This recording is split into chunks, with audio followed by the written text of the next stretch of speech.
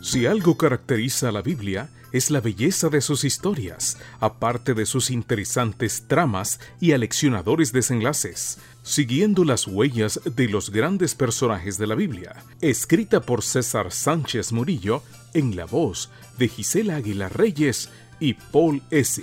Bienvenidos. ¿Qué tal, amiguitos? Qué gusto nos da saludarlos esta mañana. Hoy es 29 de enero y el versículo se encuentra en Génesis 18:2 y dice: Abraham levantó la vista y vio que 3 hombres estaban de pie frente a él. Al verlos, se levantó rápidamente a recibirlos. Se inclinó hasta tocar el suelo con la frente. Servicio. Qué gran privilegio tuvo Abraham de recibir a 2 ángeles y al Hijo de Dios en su tienda de campaña. A la distancia los distinguió y los atendió de la mejor manera posible. Hasta comieron juntos. El patriarca demostró ser una persona servicial. En primer lugar, corrió para invitarlos a que permanecieran en su hogar. Después, manifestó deferencia en su saludo. Abraham era oriental. Posteriormente, decidió atenderlos personalmente. Aunque tenía muchos siervos, no quiso que ellos sirvieran a los delegados celestiales. Enseguida, fue deprisa con su esposa a pedirle que preparara el pan. Él mismo eligió el mejor de los becerros, lo preparó y sirvió la mesa para comer con los inesperados huéspedes. Puedo destacar que el buen anfitrión no era un joven, estaba cerca de cumplir 100 años y corría como un jovencito de un lugar a otro para hacerlo mejor en el menor tiempo posible. Sería buena idea que imitaras su actitud de presteza.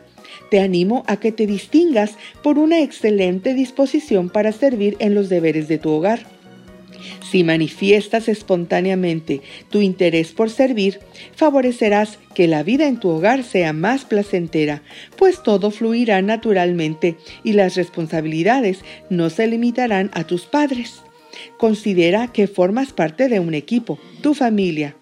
Así como en un equipo de fútbol, cada jugador desempeña una función, en la familia cada uno tiene una responsabilidad para el bienestar común.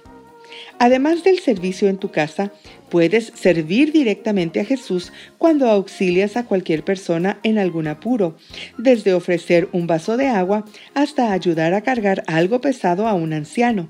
Jesús declaró: entonces los justos preguntarán: Señor, ¿cuándo te vimos con hambre y te dimos de comer?